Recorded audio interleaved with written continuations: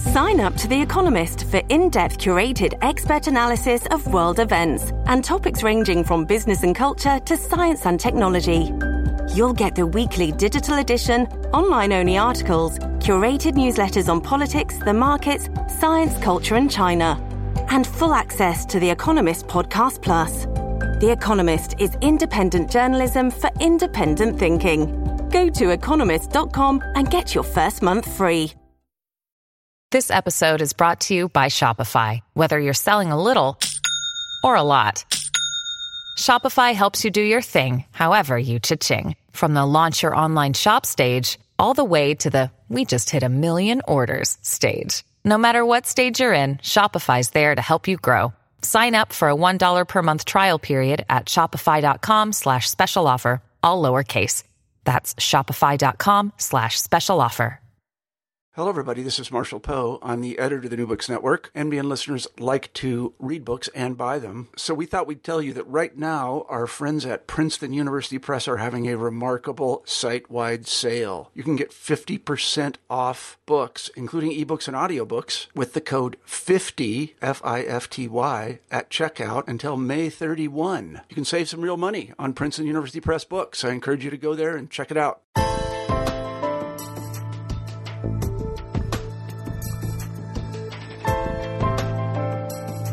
Hi, and welcome to New Books in Genocide Studies, part of the New Books Network of podcasts. My name is Kelly McFall from Newman University, and I'm the host of the show. This past semester, I co-taught with a theologian here at Newman a course called The Holocaust and Its Legacies. Newman is a Catholic school, and so, once the students became comfortable with me, they began to pepper me with questions about the role of the Catholic Church in the Holocaust. Some of these questions, about the stance of the Catholic Church toward Jews, about the role of the Pope, some of these questions I was able to give reasonably informed answers to. But then they started asking me about the behaviors and ideas of the bishops and priests who actually interacted with ordinary people in Germany and in German-occupied territories. And I looked at them, and I looked sheepish, and I said, I do not know, but I'm going to find out. So I'm thrilled today to talk with somebody who can help me find out. Lauren Faulkner Rossi is the author of Wehrmacht Priests, Catholicism and the Nazi War of Annihilation.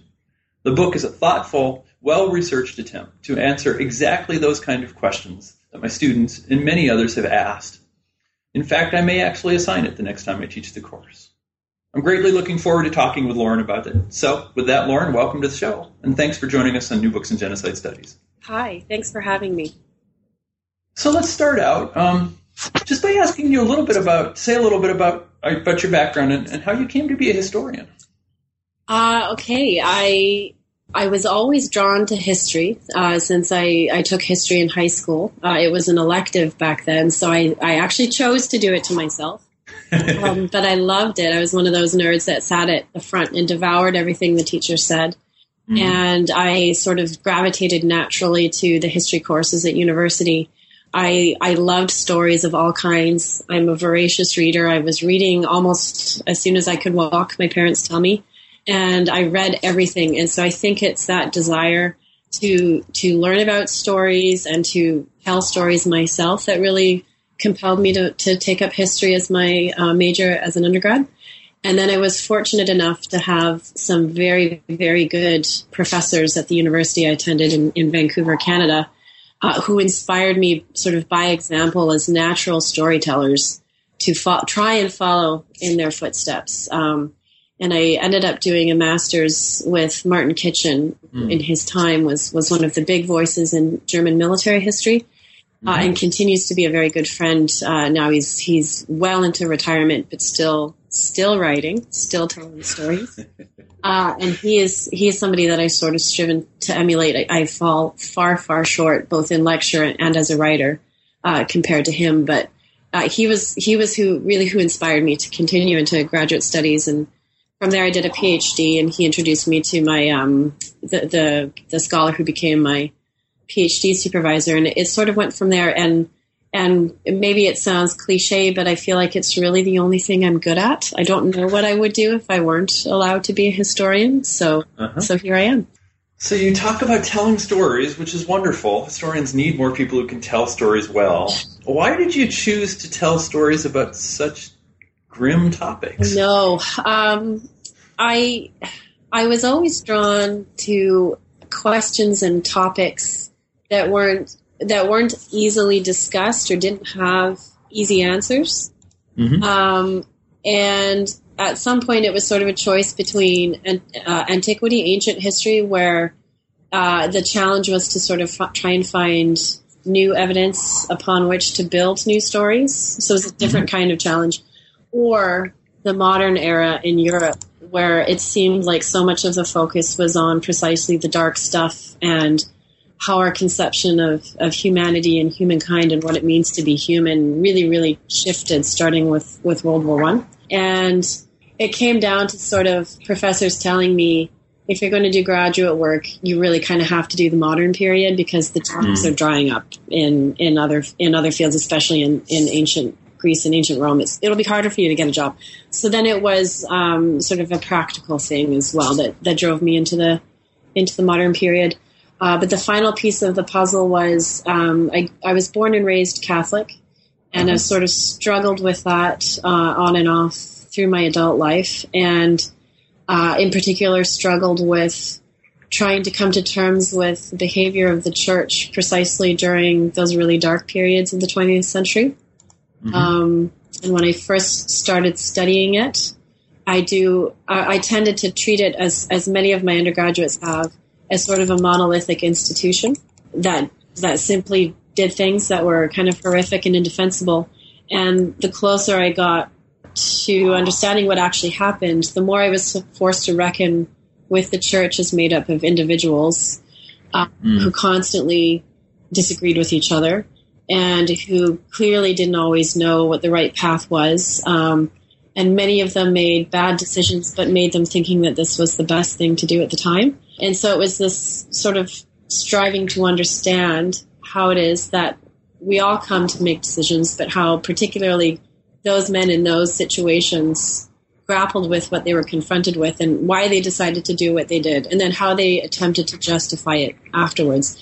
And that's something that I continue to sort of struggle with personally, even if it sounds like I've come to conclusions in my book. That took a really long time to arrive at those conclusions, and sometimes I even think maybe I didn't get it quite right. How can any of us really know what went on in their heads and how they arrived at the decisions they arrived at? So it's I guess the intellectual challenge of trying to understand how somebody else behaves is what really drew me to this subject. Well, let's start out with a little context. What is this? No need to go back to the Reformation, but what is the historical context of the Catholic Church by the 1930s? What do they remember? How have they and how did they relate to the state? What was important to them? Where to begin? I asked you an easy question. I know. I was going to say you started off gently. That I also struggled with in the book because, I wanted to tell this story about the church and or I should say, I discourage my students from using that word now because what does it mean to use the word church? I wanted to look at priests and bishops in Germany during the Holocaust, and I discovered as I began my research that you really can't begin in 1939 or even 1933 or even 1914, all these benchmark dates. You sort of have to go back to the 19th century and occasionally even further back. The church, the Roman Catholic Church, is sort of an institution in the 19th century, I think, was really trying to find its identity vis-a-vis the modern secular state. And different popes had different ideas about what that relationship was supposed to look like. And I think just as sort of Pius IX was coming to an understanding of what that was supposed to be, Italy unified, which did very interesting things to the Pope and to the Vatican. And then Germany unified. And the first thing that a united Germany did was go after priests and bishops, Catholic priests and Catholic bishops, because they were seen as a minority who couldn't be trusted for among other reasons. And so after that, I think the popes, and I focus on the popes because they really did sort of set the course that members of the church then followed. Popes really had to sort of pivot and reconceptualize relations with the state This is when you also get an increasing reliance on concordats, which are the official treaties that are supposed to guarantee the right to practice religion for Catholic citizens in a secular state. And they started, the first modern one was in France with Napoleon. But there is a sort of rush to have concordats at the end of the 19th and into the 20th century. And I, the state's not something that's monolithic or easily grasped either. And it sort of depends on which country you're talking about. Some states were obviously much more approachable for the Catholic Church. Think of Austria, think of France up until the end of the 19th century. Whereas other states like Germany become sort of very unfriendly, and there's not much of a diplomatic relationship, a formal one anyways, between the Vatican and Germany until really 1920, which is when you finally get a formal ambassador to the Vatican state. So it's sort of a questing relationship, which is maybe why it's hard to answer your question. It's sort of a very short, succinct, and satisfactory way. So so that's a wonderful global answer to the question. What does it matter that these people are growing up in Germany as opposed to a broader European context? What German experience and memories do they have? By these people, do you mean the men I'm looking for? Sorry, priests and bishops, yes. Okay. Growing up in a united Germany, if we're looking at sort of World War I and the post-World War I period in Germany, grown men, particularly the bishops, most will have memories as children of the sort of first decade or so of living in a united German nation. And as Catholics, they would remember that the state did not hesitate to attack the Catholic Church wherever it could. And Bismarck, who was the first chancellor of United Germany and really held the power at that time, treated Catholics as sort of an internal enemy that had to be eliminated because their presence threatened the union that was Germany. And so they would remember things like churches with no priests because the priests had been thrown in jail for whatever infraction they were sort of perceived as having committed. They would remember bishoprics that had no bishops because the bishops were either in jail or had been forced into exile. They would remember a press in Germany that was quite vitriolic against the church. And they would remember maybe their Protestant neighbors not being very sympathetic. And they would remember that the real lesson of that time was, although the state was eventually forced to back down on the legislation that had been passed and priests and bishops returned sort of slowly, the state was not something to take lightly when it came to confronting it or challenging it or becoming antagonistic to it, that battles with the state had a high cost, and that therefore it was wise to pick and choose the battles that would be fought. And the older generation of Catholic clergy, I think, probably would have impressed this on the younger generation as they were going through school and sort of seminary and getting set up wherever they whether it was in churches or in administration of some kind. It's really the sense I get from the research I looked at was there's a sort of willingness to take on the state if it meant defending Catholic rights and the freedom to practice the Catholic religion, no matter what that meant. But anything outside of that, you're sort of getting into murkier waters because perhaps the price is too high. So it was a very sort of, it was a lesson that it was embedded in memory, but also sort of continued to live with them as we get into the 20s and 30s. And we see the rise of sort of another increasingly antagonistic regime that really doesn't like the Catholic Church. So do we know much about who became a priest and then down the road, presumably a bishop? Right. So I'm trying to think of the best way to answer your question. Because I sort of did my research backwards, if you will, when it comes to this. I focused on the evidence I could find of the men who served in the military, the bishops who happened to correspond with them, and then worked backwards instead of sort of setting out to figure out where are these men growing up and how are they getting into the seminary and then how are they getting into the military from there. So my sense is that by the 20th century, when it came to becoming a bishop, it sort of hasn't changed much today. I think it depends a lot on who you knew. It's not quite as rigid as it was maybe in the 19th century, where you needed a sort of pedigree. It didn't hurt, obviously, to be nobility. But by the 20th century, that was no longer sort of an essential element, but it did help that you knew the right people. And that meant in Catholic religious circles, not necessarily secular circles, specifically in Germany. If you're becoming a priest, you're usually from a fairly devout family. And I couldn't tell if there was, if it was because, you weren't the oldest son and therefore your place in sort of in the military wasn't assured, or your place in business wasn't assured, and therefore you should go into the church. I couldn't tell you if that was necessarily the case for some of these men.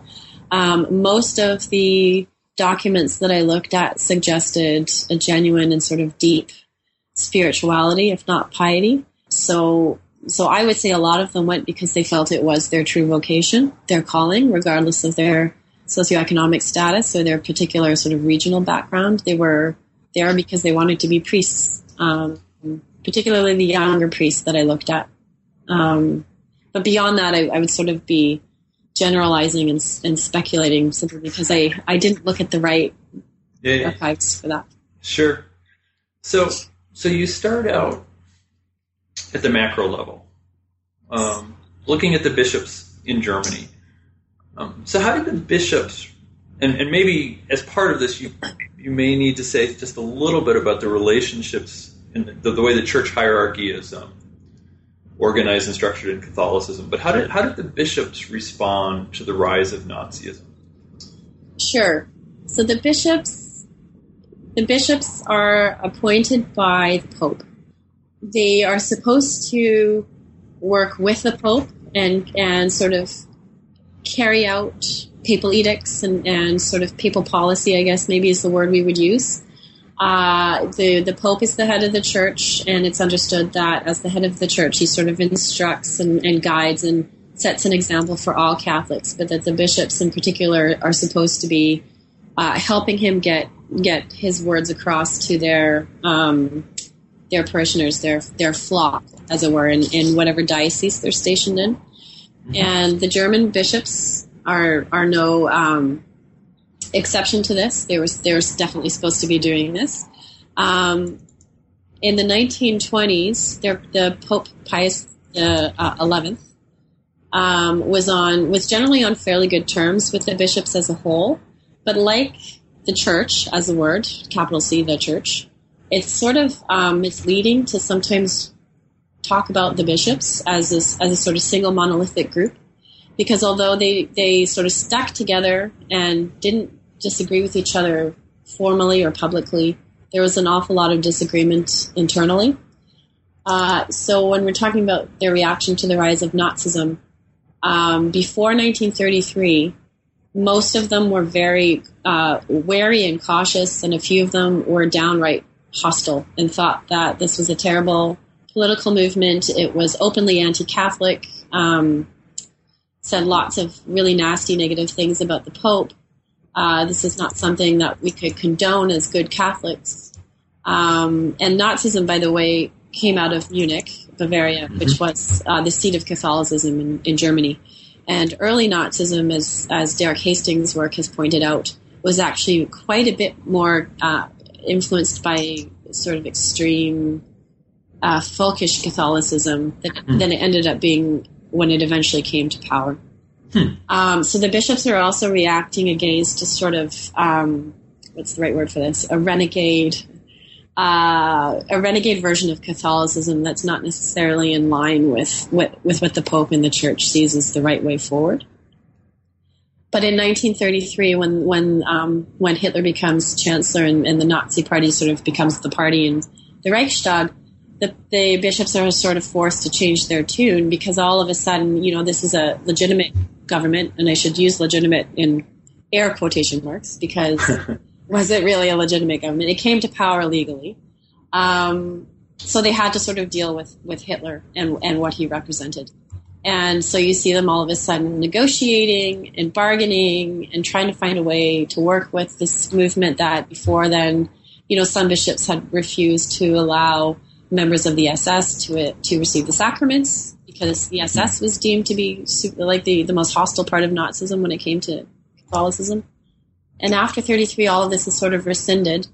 And then in July of 1933, there's a concordat, a German concordat, the Reichskonkordat, which is a huge victory for the Papal Secretary of State, Eugenio Pacelli, who had been trying to get a concordat between Germany and the Vatican since the end of World War I.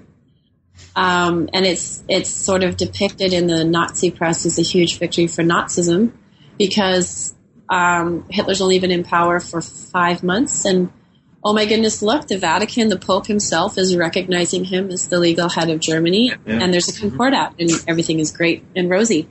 And for about 5 minutes, the Nazi parties sort of pretended that the churches were a good thing, and they would be sort of left alone, and were an important part of the way that the Nazis envisioned setting up their state. But then, of course, as we know, they ended up renewing their attacks on institutionalized religion, on the Protestant churches as well. And the bishops were sort of left trying to figure out whether to stick to the terms of the Concordat, which gave them basic guarantees such as the right to practice religion and the right to run their own schools, or whether, as the bishops in the 1870s did, whether to stand up to the state and sort of take a big risk because it wasn't clear what would happen if they stood up to Hitler. And as we see, if you look not necessarily at my book, but at some of the other work that's been done on the history of the Catholic Church during the Nazi period, they mostly decided to keep their heads down and protect what they could of the Concordat in order to sort of not give the regime an excuse to go after German Catholics. Mm-hmm. So, and this Concord, am I right, also lays out what the military can call upon priests and people being called to the priesthood to do, and what they are not allowed to do. That is that right? Right. Yes, there was a secret appendix that was negotiated and attached to the Concordat, and I should say the Concordat. It's a very top-down process. The bishops themselves weren't even consulted during the negotiations. It was really between 4 men and two who represented the church and 2 who represented the Nazi state. And the 2 men were Ludwig Kass, who was a member of the Catholic Center Party in Germany, and Eugenio Pacelli, who was the Secretary of State, who later became Pius XII, not coincidentally. And they negotiated this concordat that had this secret appendix. Most of the bishops didn't know about the secret appendix even until just before World War II broke out, which is kind of amazing because it sets out what would happen in case of general mobilization in time of war. And I always found this interesting because here's the secret appendix that is attached to a document in 1933, one of the first big treaties that Hitler negotiates, and he's already preparing for war. So anyone who argues that and there's increasing, there's fewer and fewer voices, I think, who argue this, that Hitler sort of stumbled into war in 1939. Obviously, it was something that he always intended, always envisioned, and always planned for. The secret appendix stated that any priests who basically didn't have an administrative position, who were not sort of exempted for this, and this reason, could be conscripted into the military in time of war. And if of these priests, anyone who had not been ordained past the level of a deacon could be liable for full military service, which meant that they would end up carrying weapons. Anyone who had been ordained to the diaconate level or beyond would not have to carry weapons. They would then end up usually in the medical service. Sometimes they would be radio dispatchers, but they would end up in positions where they weren't necessarily expected to carry guns. Of course, by 1941, that didn't matter much because if you ended up on the Eastern Front, it didn't really matter how you were serving. You were expected to be able to defend yourself at all times. And so there's all sorts of documents I looked at where priests and chaplains ended up having to defend themselves with weapons because they were put in situations where they had to. So this is what the appendix laid out as early as 1933, and it was really it's sort of a very clear example that Hitler intended to utilize every last body that he could when it came to military power, including going into seminary classrooms and in some cases into churches to find those men. So you mentioned chaplains. How many? Well, maybe I should back up. Actually, let me ask a question that's really meant for people who are not Catholic in the audience. Sure. So, what do priests do? Generally, or as chaplains, just. Well, generally, let me ask it this way. What is the interaction between priests and lay people in Catholicism, and how does that translate into a military setting? Oh, okay. Yeah, another easy one, I know. So that's something that I also sort of personally tried to be very conscious of as I researched and wrote, because as a somebody who practiced her faith quite diligently for the first part of my graduate studies, and then it sort of tapered off after, I had a certain experience of what the role of priests were in the lives of Catholics today, which is not very much beyond going to Sunday Mass and maybe once in a while going to confession. 100 years ago, 70 years ago, this is very different. In fact, I think I would argue that World War II and the experience of the Holocaust is what really changed the way priests behaved with their parishioners, at least in Germany. That's just my own sort of perspective, though. Mm-hmm. What was the role of the priest, though, before World War II? Yeah. Why is it so important to the church that there be chaplains? And to the soldiers that they have chaplains available to them. So the priest for a Catholic community, it's different for Protestants. For a Catholic community, the priest is really the mediator or the liaison between a Catholic layperson and God, because the priest is the one who dispenses the sacraments. So if you don't have a priest, you don't have direct access to God. And it's hard to sort of it's hard to exaggerate the power that had on Catholic communities in the early 1900s, because this is at a time before secularization really hit Europe, Western Europe hard. It's already started to have an effect in certain areas, but you can still find large swaths of the population in Germany who went to church every morning, who went to church every day. Practiced religion was something that was an integral part of their lives. And the priest, therefore, was essential. And this is why in the 1870s, when Bismarck and the German state went after priests and bishops, it was so devastating, because you remove the clergy, you don't have access to the sacraments anymore. You're not baptizing children. You're not receiving communion. You're not having your confession heard. So you're not being forgiven for your sins. You don't have the last rites before you die. You're not having masses or burials. And this is devastating. It's a lifeless parish, a lifeless diocese. Not having access to the sacraments is the worst thing that a Catholic can imagine, whether you're an ordained bishop or a layperson. And this is carried into the military. And this is why there are Catholic chaplains, so that the Catholics serving in the military can continue to receive access to those sacraments sort of uninterrupted by the duty that the state imposes. And this is why the Concordat was seen as such a huge achievement, because the Church viewed it as the sort of state's guarantee that Catholics would continue to have uninterrupted access to those sacraments. Without the sacraments, as a Catholic, you're not getting into heaven. And the whole point of this life, right, this world, is to get into heaven as quickly as possible. Again, this is why the priest is so hugely important. Mm-hmm. So chaplains were stationed with their units in order to not only provide the sacraments for the Catholic soldiers who were doing their duty, who had to be there, who were conscripted into the military. They were also there as moral guides, moral guardians, as men who, in some cases, it was a little bit of home. It was familiar. I'm able to still be as religious, maybe in a different way, but as religious as I was before I put on this uniform. And there's somebody here who is going to help me, who's going to be there for me.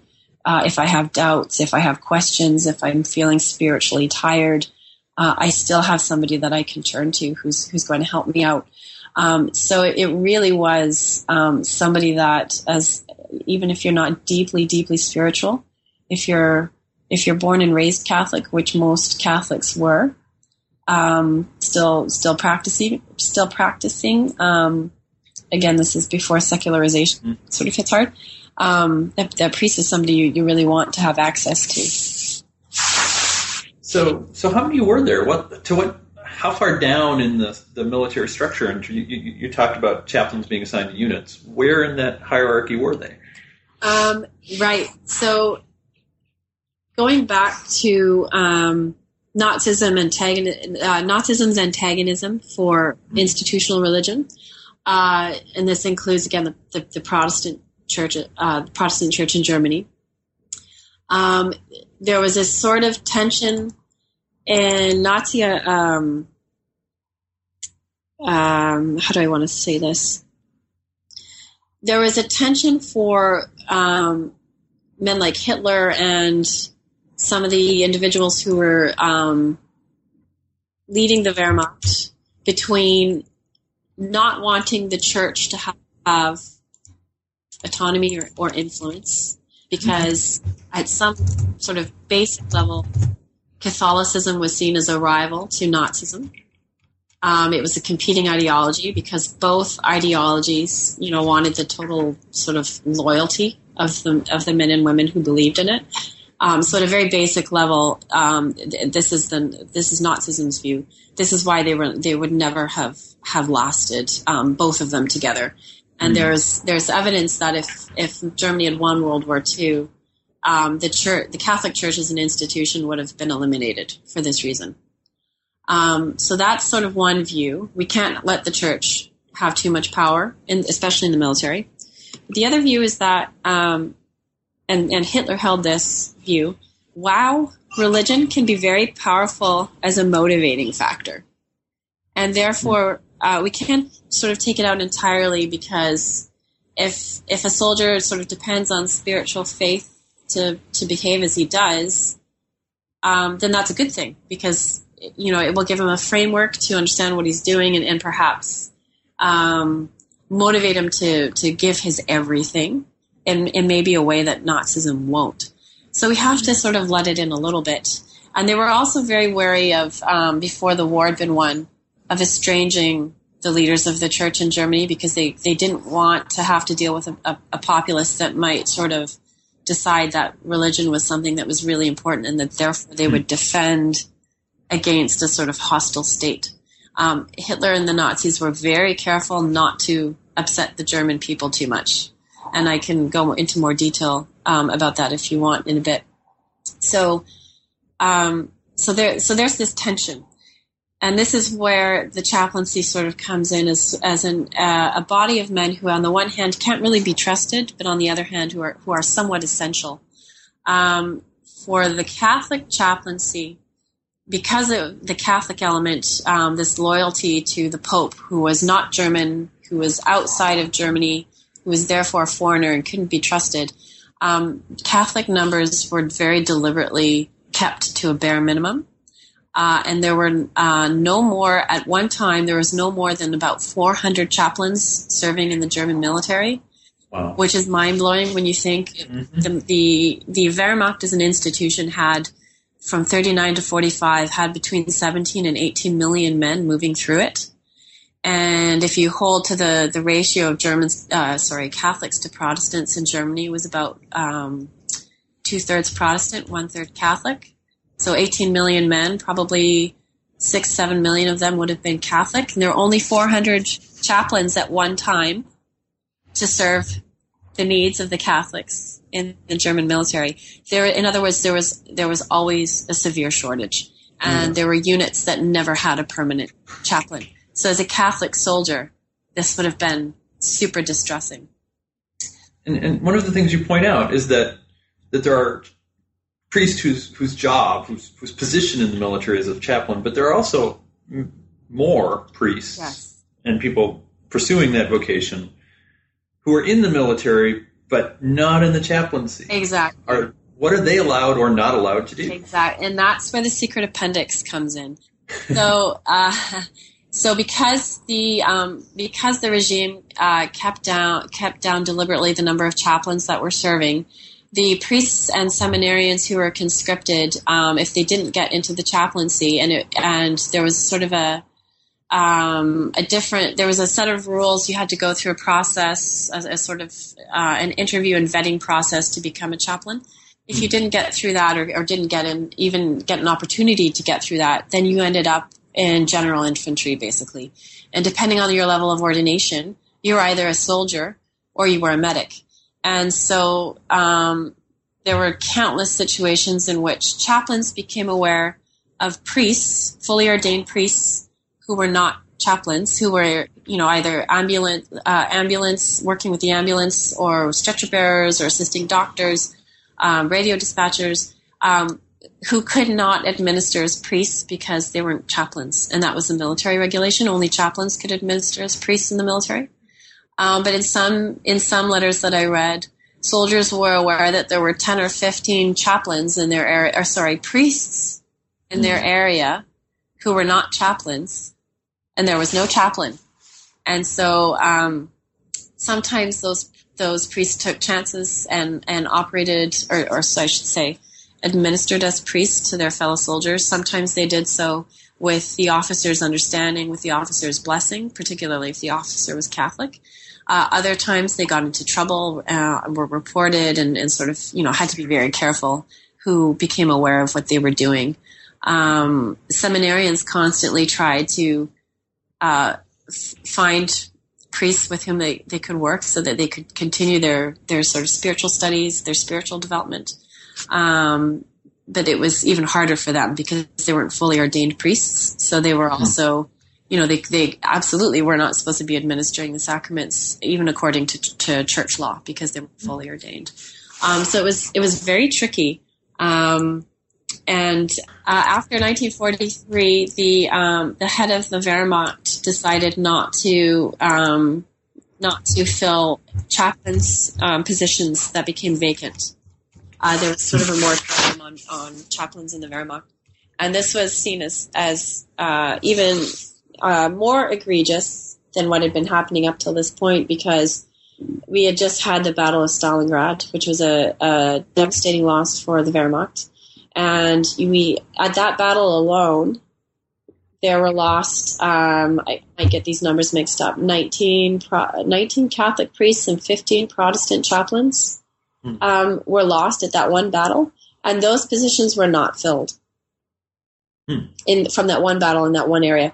So from 43 on, whatever chaplains died in action would not be replaced, even if priests and seminarians are still continuing to be conscripted, because they were conscripted right up until the end of the war. So it was really this attempt by the regime to wait out the church and to try and sort of eliminate them by any means necessary, even if it meant hurting the morale of their own soldiers, or ignoring the fact that most Catholic priests and seminarians were very happy to serve in the military, for various reasons. Long ago, my dissertation is actually on the Habsburg Army in the First World War, and so I went through, 3 or 4 cartons of sermons preached by chaplains. Yes. I assume the chaplains in the Wehrmacht preach as well? Yes. They gave sermons in their masses. They sort of informally, of course, chatted with soldiers who came to them. There was a bishop was appointed, the field bishop of the Wehrmacht, who was a man by the name of Rakowski, and he drew up letters, sort of circulars that were printed and disseminated throughout the ranks of the military. His sermons tended to be sort of formulaic, very, very nationalistic, obviously towed the Nazi party line, sort of very explicitly, very clearly. He was not well regarded by anyone whose letters I read, whether it was his fellow bishops who sort of looked down on him as an outsider, or the chaplains who were serving, or even some of the seminarians and Catholic soldiers who wrote about him. He was sort of not a very inspiring figure. Individual chaplains made much more of a mark. I didn't get to read many of their sermons, simply because I didn't find them in the archives. But the ones I did read were nationalistic, in the sense that they encouraged soldiers to do their duty to their fatherland and to defend Germany, to trust in God, to hold firm, to be unwavering. It's sort of nothing very surprising, I guess, in those sermons. Well, so that gets me to a series of questions, and I'll preface this by saying I know this is unfair and not particularly good historical methodology, but for brevity, I'll say they, or the priests, recognizing that we can't generalize that way. But what did the priests, chaplains and so on, did they think that this was a just war they're fighting, or did they even think about that question at all? I don't think, again, with all your caveats in mind, I think the majority of them didn't think about it, and it didn't occur to them to think about it at the time, or they deliberately refused to think about it. For what was most important to them, what they had been trained as priests to consider, and what had been sort of trained into German priests for decades, if not centuries, was that the most important thing was making sure Catholics had access to the sacraments. And as a chaplain, that you're there to sort of support men who are obligated to render a service to the state. And everything else is sort of secondary. And it sort of has to be secondary, because you're risking your life and they're risking their lives. And so sort of nothing else matters. And I obviously never served in a military and never will. But people I've talked to who have say it's you have to remember that that's going on. And as a civilian, it's hard to sort of put yourself in that situation. Sort of have to consciously remember that, their lives are in danger every time they go out. So to sit and think about is what I'm doing just or unjust? Is this war I'm fighting just or unjust? Is sort of beside the point in that particular moment. So I was sort of upset that I didn't find more evidence that they were thinking about this or talking about this. And it was only as I sort of forced myself to sort of try as much as I could to put myself in their shoes that I realized maybe I'm expecting too much. Everything I've read suggests that war is long, long stretches of boredom punctuated by extreme, agony is not the right word, but extreme excitement, right? In the most neutral way possible. I use that word. And those moments of boredom, some of them I'm sure would have maybe entertained thoughts about what they were doing. But more likely they were going to, write letters home, try and find out, news about what was going on the home front, especially after the bombing campaign against Germany really kicked off. That was way more important to them, finding out what was happening with their loved ones, than trying to figure out whether or not the war they were fighting was just. And if they did think about that, they had been sort of trained to think about it in terms of a life and death struggle against Bolshevism, which was, the Russian communism. And that was coming at them from both the Nazi ideology angle and from the Catholic Church, who since almost as soon as the communists set up camp in Moscow, had identified Russian Bolshevism as an sort of intrinsic enemy of the Catholic Church because it was out to destroy religion.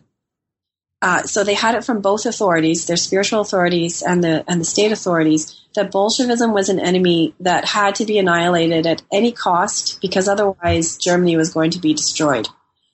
So if they did think about whether or not the war they were fighting was just or unjust, they probably would have ended up saying, absolutely, it's justified because I'm defending my culture and my religion against an enemy that's trying to destroy us. So it's tricky to sort of come to the realization that I probably would not have thought any differently if I had been in their shoes, simply because that's what you're being fed, and you're being told this over and over again for years and decades. And it takes a very special kind of mind to break out of that mold, I think. And that's why I didn't find very many men who at that time were convinced that it was an unjust war. And that brings, of course, to the first question that my students ask, right, which is, what did they know about atrocities and how did they respond? Right. So first of all, as a historian, you're sort of bound by the evidence, which is tangible, right? So it's something that's written down or a photograph. And everything they're writing is censored. All of the letters are prone to censorship. And even their diaries, if their daybooks fall into the wrong hands, if they're read by somebody else, they contain sensitive information, they could get into real trouble. So it's not surprising that there was really not much mention of atrocities, at least explicit mention. I ended up looking for references to Jews because that sort of came up a little bit more often. After the Wehrmacht exhibit, the traveling Wehrmacht exhibit of the mid-90s that was sort of put together in Germany, which highlighted the Wehrmacht's involvement in atrocities. Until then, the sort of standard approach to the subject was to insist that it was the SS and the Einsatzgruppen who perpetrated most of the atrocities on the Eastern Front. It was much easier to tell people because then you had photographic proof that Wehrmacht soldiers were in fact a lot more participatory in atrocities than had been assumed. So it's hard to accept what the chaplain veterans insisted after the war, many of them, which was that they didn't know anything. They didn't see anything. They hadn't heard anything. It was only after 1945 that we really kind of understood what was going on. Before 45, no, I never saw, heard, or witnessed anything. Most of them. Some of them did admit that they'd witnessed something, that they'd heard rumors, and it's always classified as rumors of camps where people were killed. Some of them said, we heard the word Auschwitz, but we didn't know what it meant until 1945. I read, I think, 2 or 3 letters from during the war that made explicit mention of mass shootings. But it was a chaplain writing down something that he had heard. It was not something he had seen. So it's sort of hard, and a lot of them allude to having witnessed the scene of an atrocity right after the atrocity had taken place, so not actually having seen the shooting themselves. So then you think, okay, well, maybe they didn't witness anything. Maybe they're being very careful about admitting what they've witnessed. Maybe they don't honestly remember, because for some of them it's decades and decades later that they're finally willing to sort of talk about this. So as a historian, what do I do with that question? What did they know of atrocities? Well, I think it's hard to not know anything, especially if you're a priest and soldiers are coming to you for moral guidance, confession even. If there are any soldiers who are feeling uncomfortable with what they've done, and we know from Chris Browning's work, among others, that a lot of soldiers initially had real trouble following orders to go out and shoot civilians. Isn't your natural impulse to go and talk to somebody who is going to offer you forgiveness and support? Wouldn't you, if you're going to be honest with anyone, wouldn't you be honest with somebody like that? And then you run into the sort of the seal of the confessional, which as a priest, you're forbidden from revealing anything you've heard in that confession, unless somebody's life is at stake. But even then, I think that there are rules about what you can and can't reveal. And in the military, even that's made even more difficult, because who are you going to report it to? The military authorities who have sort of ordered this? Mm-hmm. No. It was understood that all of this was sort of to be kept very secret and not to be discussed. And again, if you're sort of living with the men and you're there for the men and you're supporting the men who are doing a duty, everyone's been conscripted, and you can't get out of the conscription order. If you try and say no to the conscription order, then you're executed. We've got examples of that. As a priest, what are you going to do? You're going to support the men, right?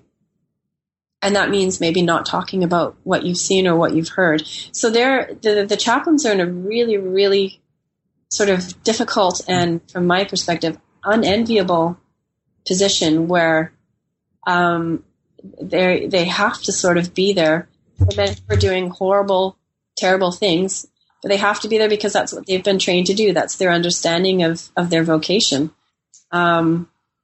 So I think absolutely my own position is they absolutely knew what was going on, even if it was in a sort of fragmented way, because they only knew what they heard. They had no understanding of sort of the larger, broader scope of the operation.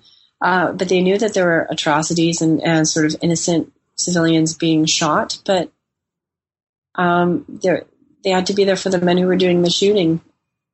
There was sort of no way out of that.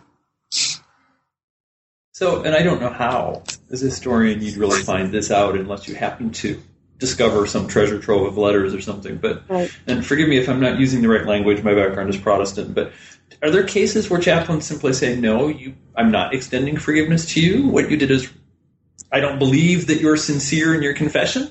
Right. Generally speaking, so sort of removing ourselves from the context of World War II and the Holocaust, generally speaking, a priest is supposed to refuse absolution or forgiveness to a penitent who fails to exhibit true remorse, true sorrow for what he's done. And there's always, with absolution, there's always a penance that you're supposed to do, and usually it's a prayer, but sometimes it's a deed.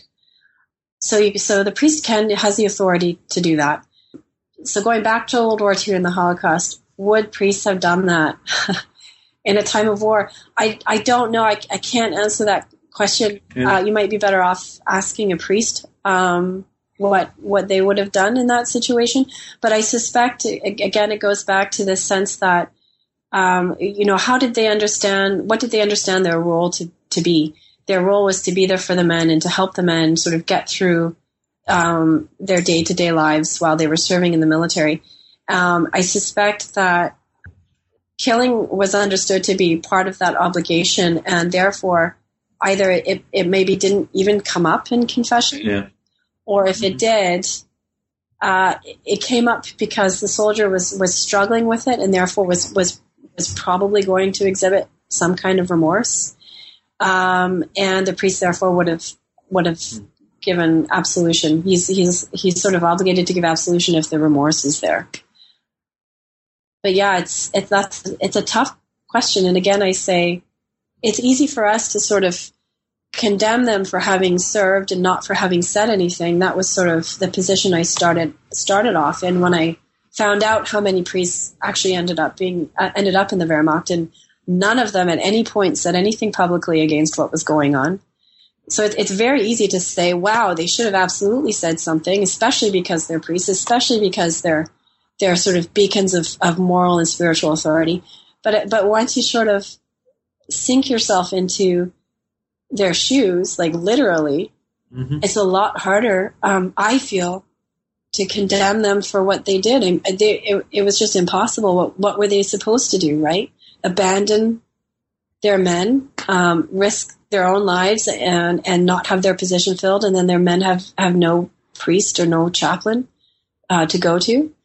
It's really hard. It brings me very close to saying, who am I to judge, right? Not having been there. And I don't like sort of ending up in that position, because I think as historians, when we tell our stories, it's almost impossible to get away from rendering some kind of judgment. But what I aim for really is to let's try and understand why they did what they did before we decide whether or not they behaved appropriately, and what is appropriate behavior in any case in that situation. Well, it's a wonderful book. It's fascinating. There's lots more to get from the book than we've had a chance to get to. In particular, I would just point for the listeners who are interested that there's a really fascinating discussion of the way in which priests tried to balance their national identity and their religious identity during the war. But we need to move on. I've taken too much of your time already. But I do always end by asking you to suggest a book or two, or maybe a movie, something that you've read or you've watched that was important to you, whether it's a new book, whether it's an older book. Another way of phrasing it is, what should I read this weekend? Okay, so I've got a couple of different suggestions. Both of them I read while I was doing my research. The more dense sort of, the more academic take, I'll start with that one, would be Thomas Kuhn's Belonging and Genocide. Mm-hmm. And that came out sort of as I was doing revisions for the manuscript. So it was after I'd finished my dissertation. And his first book was called Kameradschaft, and I don't believe it's been translated into English yet. But Belonging and Genocide is sort of a condensed English version take on the theory that he came up with. And that's that genocide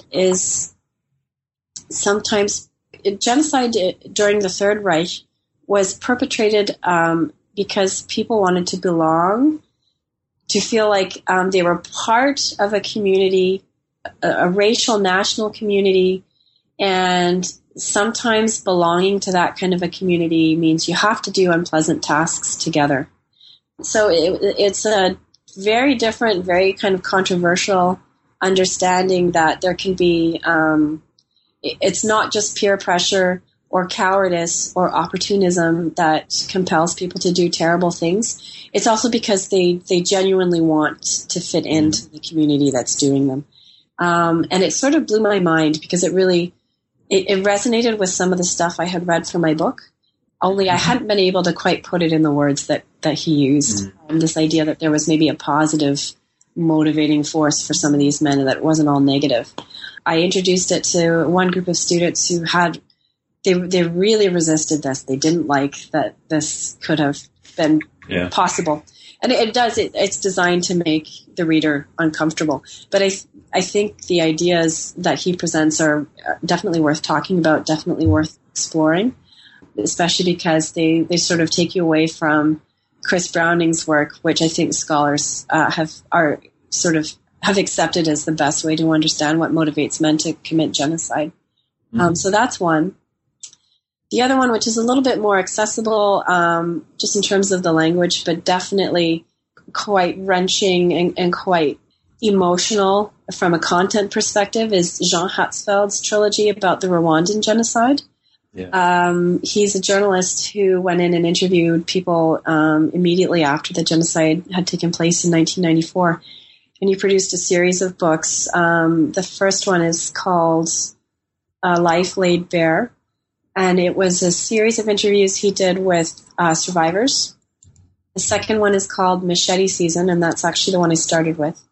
And it's a series of interviews he did with perpetrators.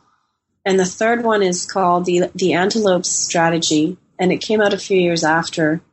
And it tells the stories of perpetrators and survivors together as they're rebuilding their communities. And he tries his best to simply let their voices speak. So it's very sort of simple, direct, sort of uninterfered with prose. And it's absolutely sort of devastating on a personal level.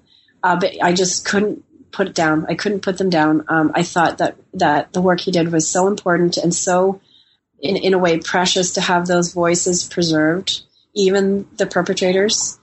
Because for somebody like me who really struggled with finding evidence, finding the voices of some of these men, it was intellectually, it was a real sort of treasure, if I can call these books that, to sort of be able to immerse myself in the worlds of the perpetrators and then the survivors, and then how they interacted together after the genocide.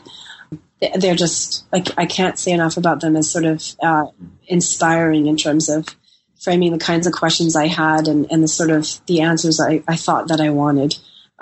He helped quite a bit. Well, I will endorse both of those suggestions. I've read them and they're wonderful, and I guess it's okay that I have a bunch of papers sitting on my desk that I have to grade this weekend so that I don't get to read other stuff. But so I guess I'll end by just asking you what may or may not be a simple question. What are you working on now? Yes, what am I working on now? So I've taken a few years out. My husband and I had our daughter, and it's taken me a little bit away from academia, which is why I haven't really done too much since the book. But I'm actually there is a book in the works. I'm not sure when it will come out, or even how long it's going to take to take form. But I'm working on trying to move away from the Holocaust, because I sort of need a break from the dark stuff. And I'm looking at the relationship between France and Germany at the end of World War II, sort of in the first few years. And in particular, looking at the treatment of German POWs in French POW camps. And the one camp that I'm sort of focused on at the moment had a seminary set up in it, because there was a huge number of German Catholic seminarians who ended up there as POWs. And they wanted to continue their spiritual training, even though they obviously were prisoners of war.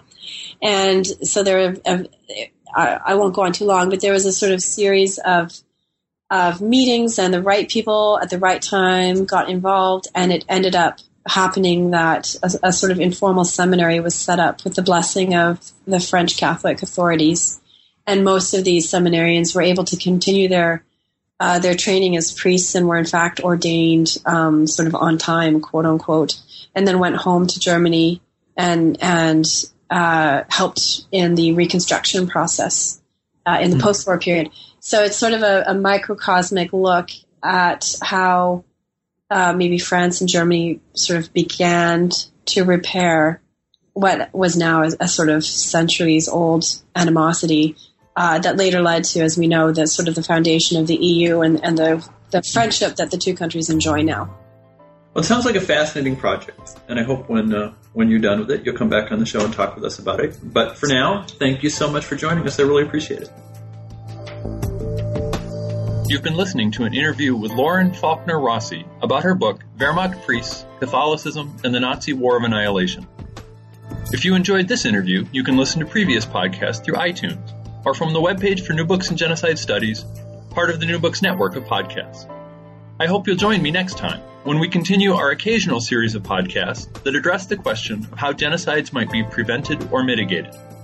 Later in the series, I'll interview James Waller and Carrie Booth Wallen.